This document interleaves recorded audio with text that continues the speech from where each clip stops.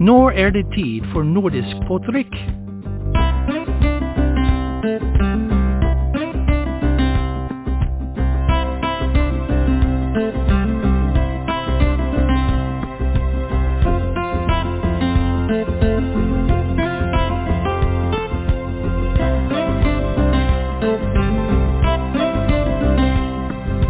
I'm your host, Eric Stavney, for this Nordic on Tap podcast of life stories, folk tales, and music of the Nordic countries, Iceland, Norway, Denmark, Sweden, Finland, Sapmi, and the Faroe Islands, with contributions from folks west of the Atlantic as well.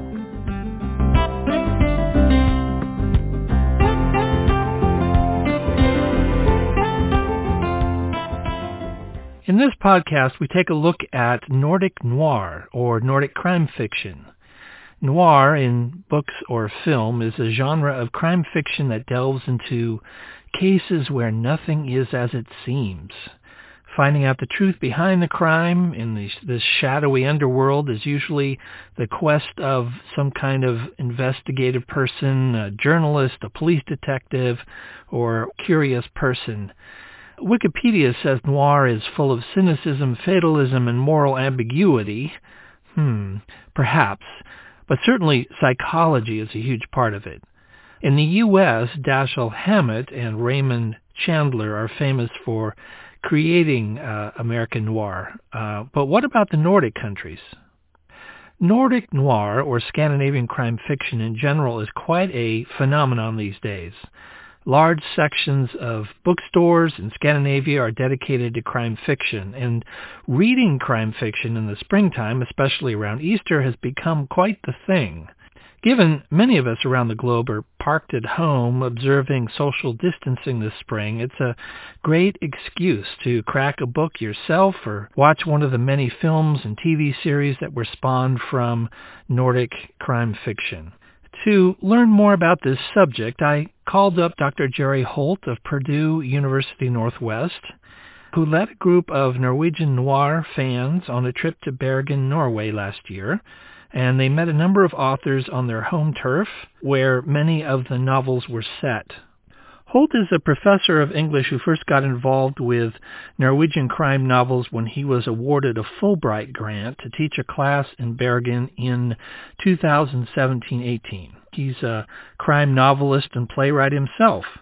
When Holt was selected for the Fulbright, the dean of the College of Humanities, Education, and Social Science at Purdue Northwest said that Holt was the perfect person to teach Nordic noir because he considers the significance of place and time in storytelling. So I began asking Dr. Jerry Holt about his Fulbright grant. In 2016 and 17, I got a Fulbright Award to study and teach at the University of Bergen in Norway, and what I had proposed to them was that I do a course about American noir, because Norwegian noir writing, fiction, crime writing was enjoying a big boom over there, largely thanks to Joe Nesbo, but to other people as well, other writers.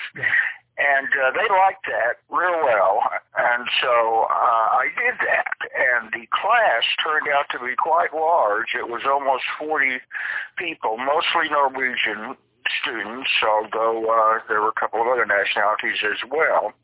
And I gave them a course in noir writing and its social implications in the United States and the time and the milieu it came from and what World War II had to do with it and all kinds of stuff like that, and even did some noir film with them as well. Right. Well, the course was a great success, and in the process of teaching it, I began to journey forth into the noir community there, thanks to a writer who lives in Bergen named Gunnar Stolesen. Gunnar and I met the first week I was there. I had contacted him on Facebook. We bonded immediately. I have a noir novel, and Gunnar had read that, and of course I had read all of his novels. And he became my conduit. Over the next 10 months, I journeyed with him to Oslo, where I met other noir writers, and pretty soon I had an excellent network going. And so when I came back here and went back to work at Purdue Northwest, they asked me to offer a course about Norwegian noir.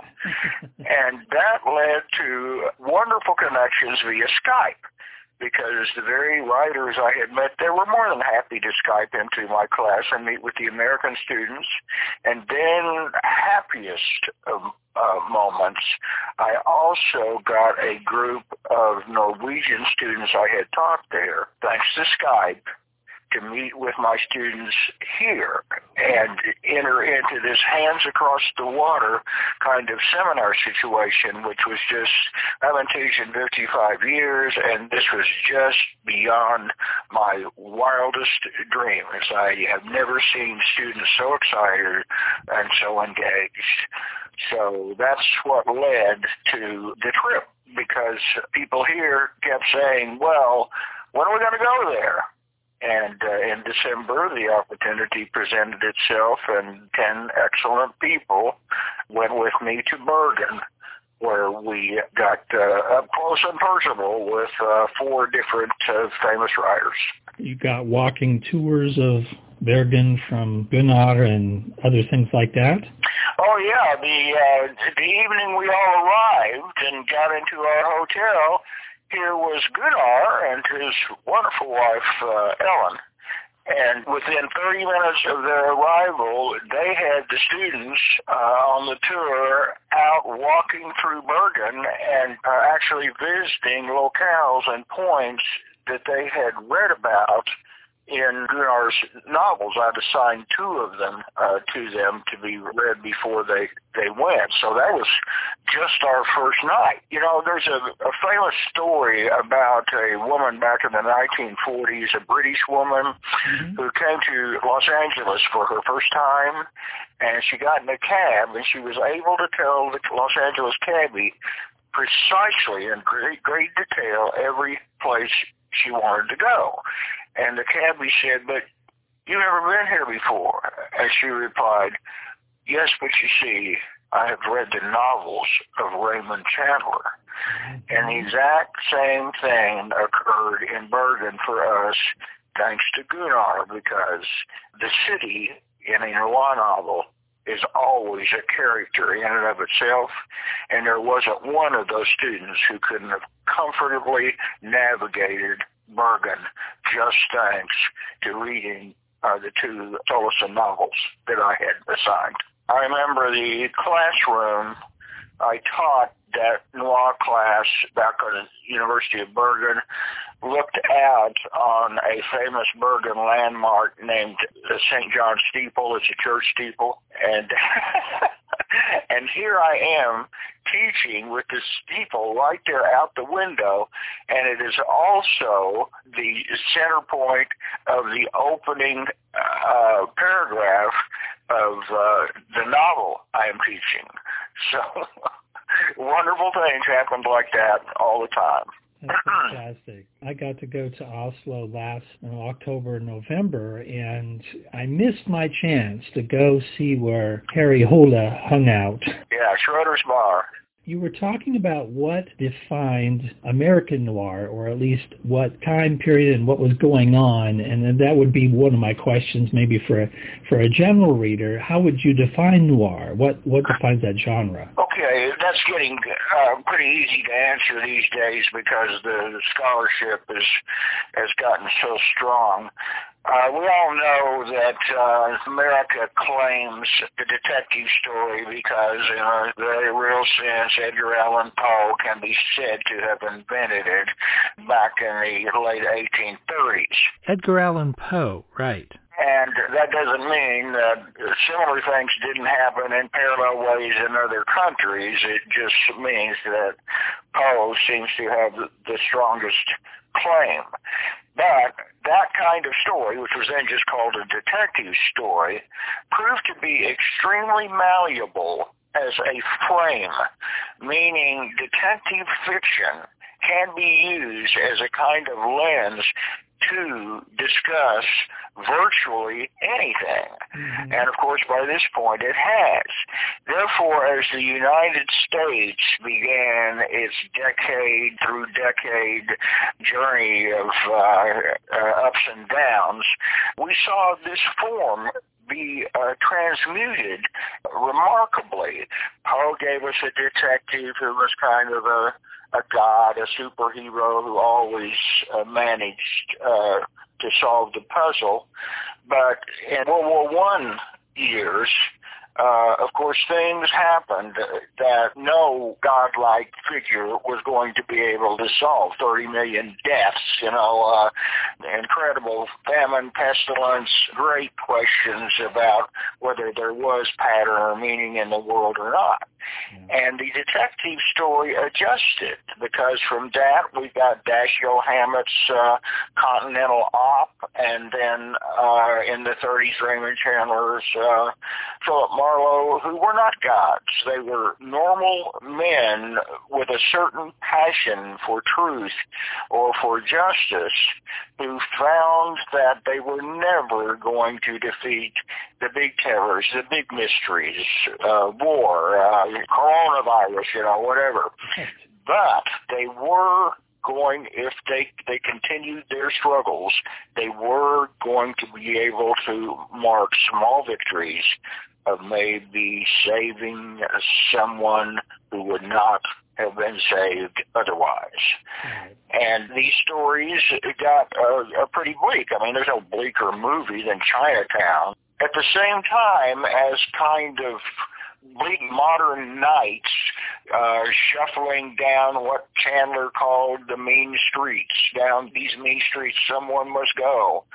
These detectives proved to be tremendously durable and also versatile, because they became not just kind of down and out middle-aged men, but also women and African Americans and Hispanics and Asians and just about every stripe that you could imagine.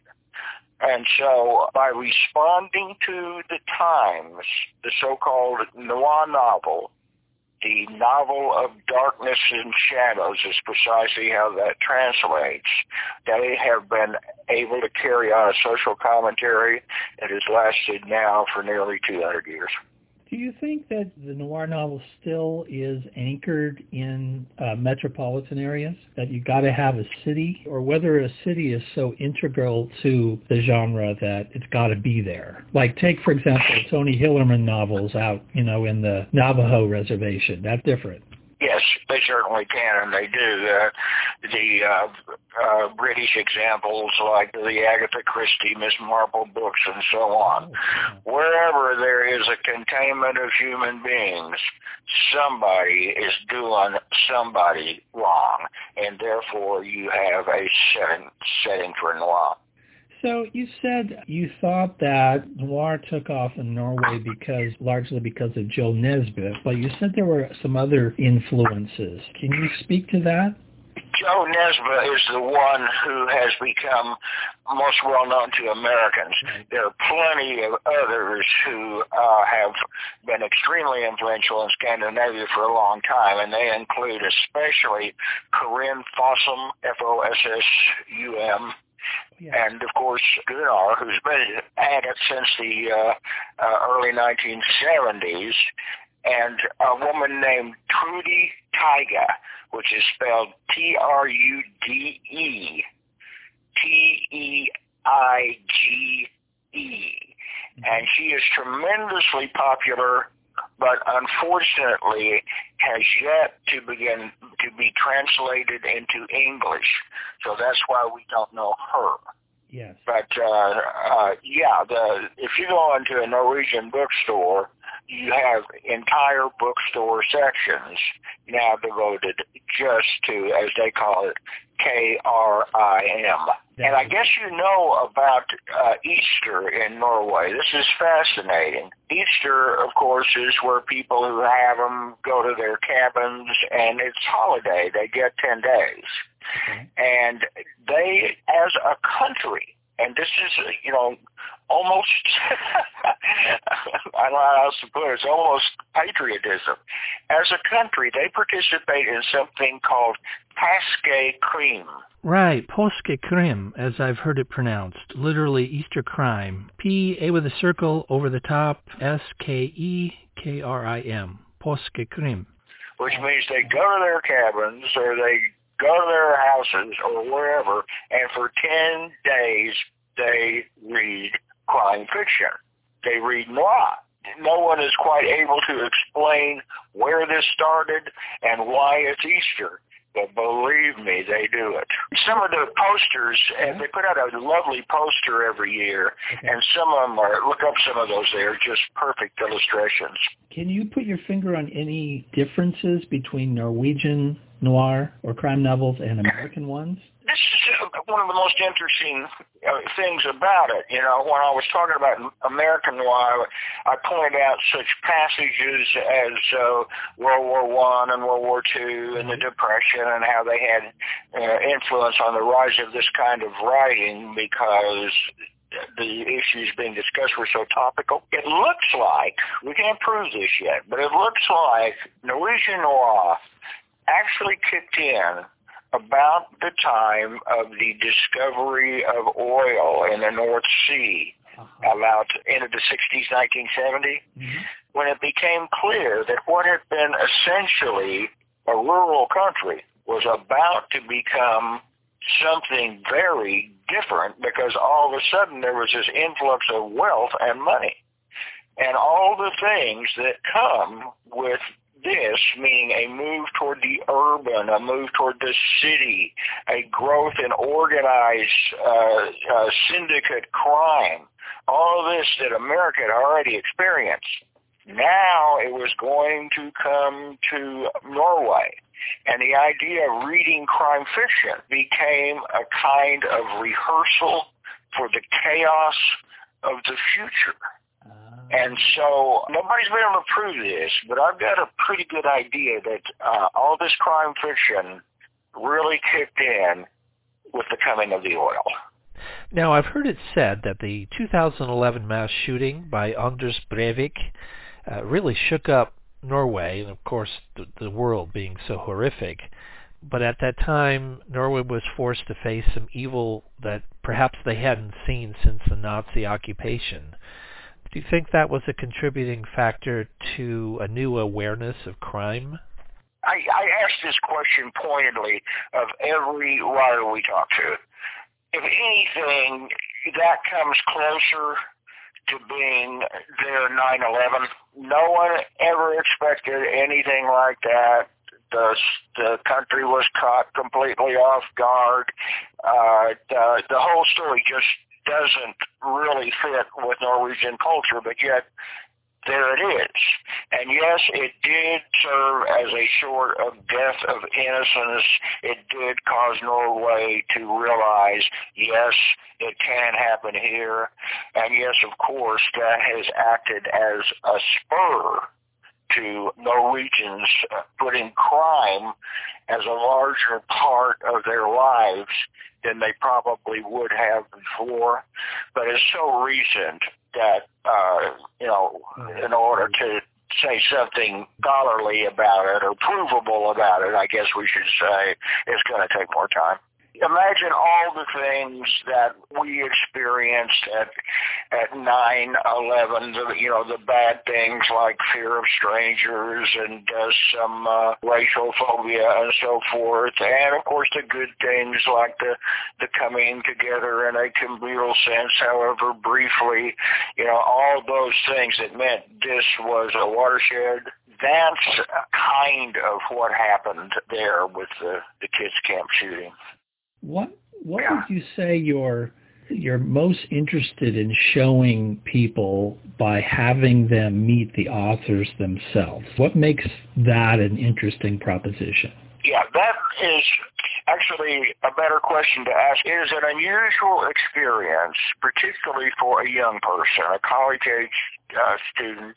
It's an experience they haven't had before, in fact, to read somebody and then suddenly you're in the room, either in person or by Skype, talking to this person. There's a very curious magic about it, particularly when the authors are so forthcoming and so student-friendly as the people who have spoken to my classes in this pursuit. It turns a key where all of a sudden you're connected, humanly connected, in a way that is beyond the printed page. And I've never seen a class not absolutely be enthralled by this experience. On the one hand, you're going to have somebody like Gunnar who will actually go ahead and talk with these students and then let them friend him on Facebook, so they become, actually a part of his continuing life experience. That's one part of it. But the other part of it is the words on the page themselves. Somebody wrote these. And now, all of a sudden, it's just the veil, the curtain has been drawn back. You are talking directly to these words that have already touched you in some way or another. And it's just, I can't say enough good things about it. It's just magical. I mean, my questions would be, what drove you to write this? Did you have some similar life experiences that you put into it? How did your own geographical experience where you lived, did you, weave that in because they were important to you? I mean, that's the kind of things I'd love to ask an author. Exactly right, and that's what they ask them. Sometimes, actually, some of the most interesting things come about because of plot points in particular novels that lead back to the very things we were just talking about. Were you referencing this actual news event in this passage? Who is this character really? Things like that. Those are, you can't buy it, man. Those are just moments when they absolutely connect. I can remember the class asking the very reclusive Corinne Fossum about a device in one of her novels in which we could not be quite sure whether a woman who was in prison was actually getting letters from her son or just making them up. And everything turns on this point in the book. And ultimately, Fossum just told the class there were no letters. And the way she said it was just absolutely like a boom had been lowered in the middle of the room. And the sense of intimacy that came with that revelation. Again, I couldn't manufacture these experiences. You have to, I can set the scene and I can teach the material, but finally to put these very erstwhile students, I can't say enough about the quality of students, these very erstwhile students and these kinds of writers in a room together, amazing things are going to happen. And the writers come away they always tell us they come away very enriched from it because they couldn't quite believe, that there was going to be this level of serious study applied to genre writing.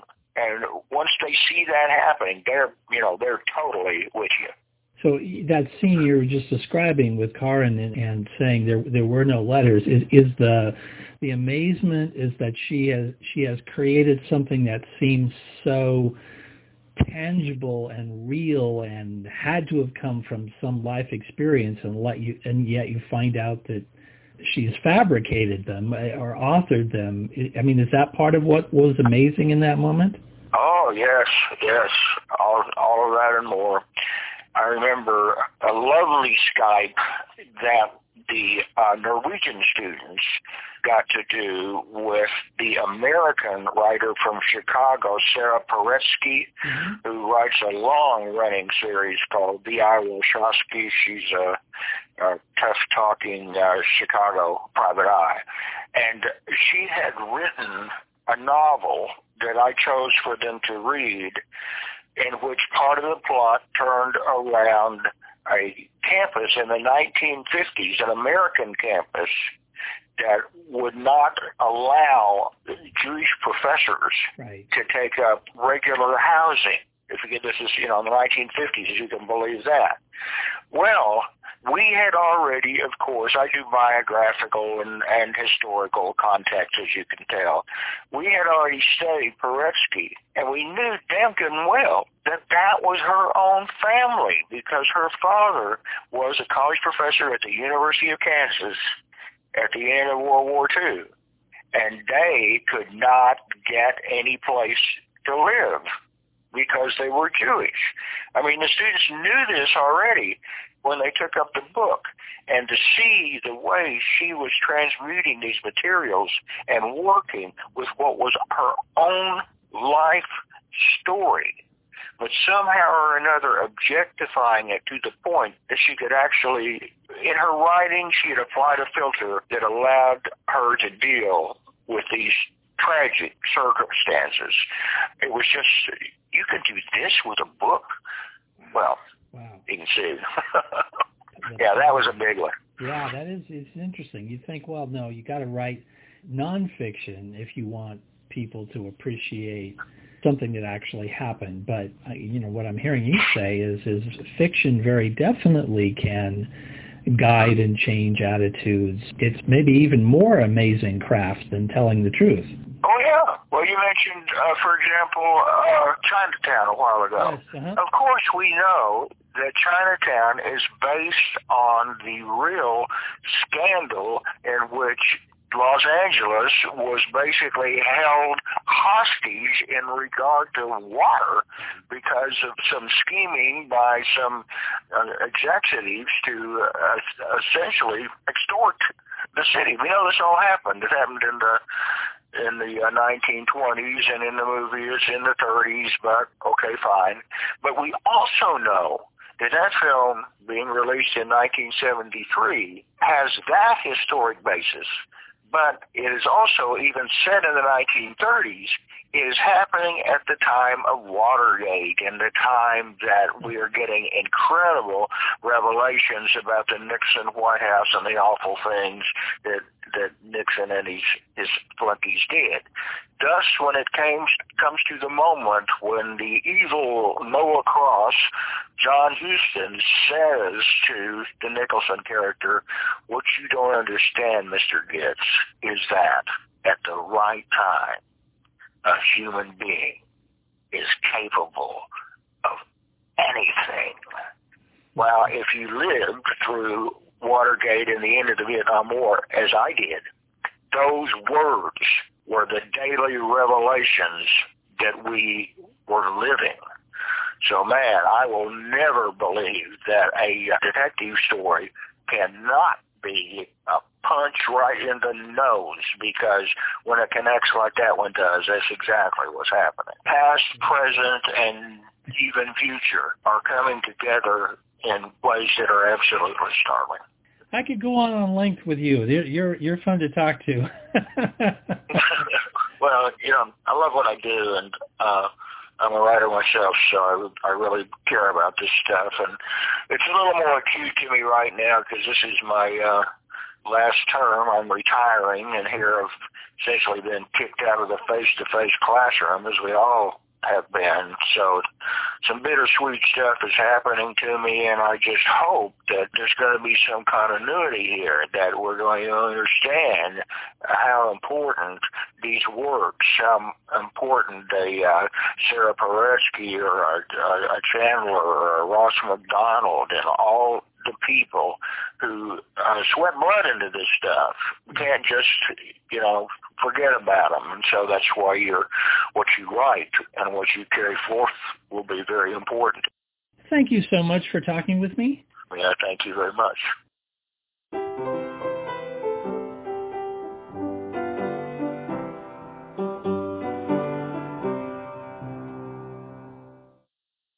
So where did this phenomenon of påskekrim come from? In Norway, one story says that påskekrim came about through the ads for a book called Bergenstoget, plyndret i natt. The Bergen train was robbed last night, on Palm Sunday. That's when these ads were placed in 1923. This book about the train, was written by Jonathan Järv, which is actually a pseudonym of an author team, Nordahl Grieg and Niels Lea, finished in 1923. And this perked up my own ears as I belonged to the Nordahl Grieg Sons of Norway Lodge in San Jose, California, and I never really appreciated who Nordahl Grieg was, besides perhaps being distantly related to the composer Edvard Grieg. It's interesting that many of us learn about the culture, language, geography, and the soul of a place we've never been to through fiction, and it changes us. And that's why I enjoy reading fiction, because there you can get into the mind of people and the psychology of why they're doing things, unlike in nonfiction, which reports the dry facts. You can read a number of articles, including one by Dr. Jerry Holtz and our local university expert, that is in Seattle, Andy Nestingen, in the April 3rd edition, 2020, of the Norwegian American News. That's at norwegianamerican.com. And they've also recommended a list of crime fiction authors, books, films, and TV shows for you to watch. Crime fiction is, of course, not only big in Norway, but also in many of the Scandinavian countries. That's why I'm calling this podcast Nordic Noir. There's Stig Larsson of Sweden, Yrsa Sigurdardottir of Iceland, Antti Tuomainen of Finland, and many others. I've posted some of these authors and titles on our Nordic on Tap Facebook website, so check that out. A fan of Nordic on Tap dropped me an email the other day to say that he and some other musicians were going to play Scandinavian music from his driveway as an offering to the neighborhood. This isn't as strange as it sounds, although some have said that Norwegian accordion music is a form of assault and ought to be banned. Well, that's going to get me in trouble, but I do play the accordion, so fair's fair. No, truly, all joking aside, perhaps you too have been reading the news about public performances in other parts of the world where people are quarantined and they can't otherwise get out to the local music hall or venue. Italians are singing from their balconies. Sing-alongs are not uncommon between tenants of apartments around Europe. And so I'd like to play for you this charming example of public performance with a piece called Stuntarvalsen. There's a button accordion and two fiddles on this. Imagine hearing this through your window on a day stuck at home. It sure brightened my day.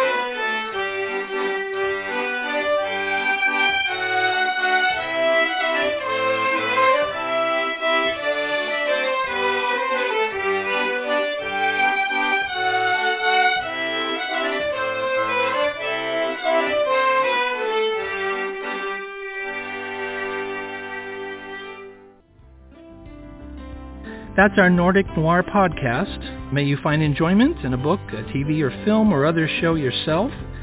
Don't forget to check out our Facebook website on Nordic on Tap to see a list of Scandinavian authors you might want to check out.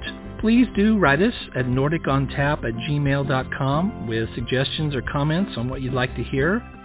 Our music was composed and performed by the magnificent Daryl Jackson at daryljacksonmusic.com. Thanks for listening. Vi ses nästa gång. See you next time on Nordic on Tap.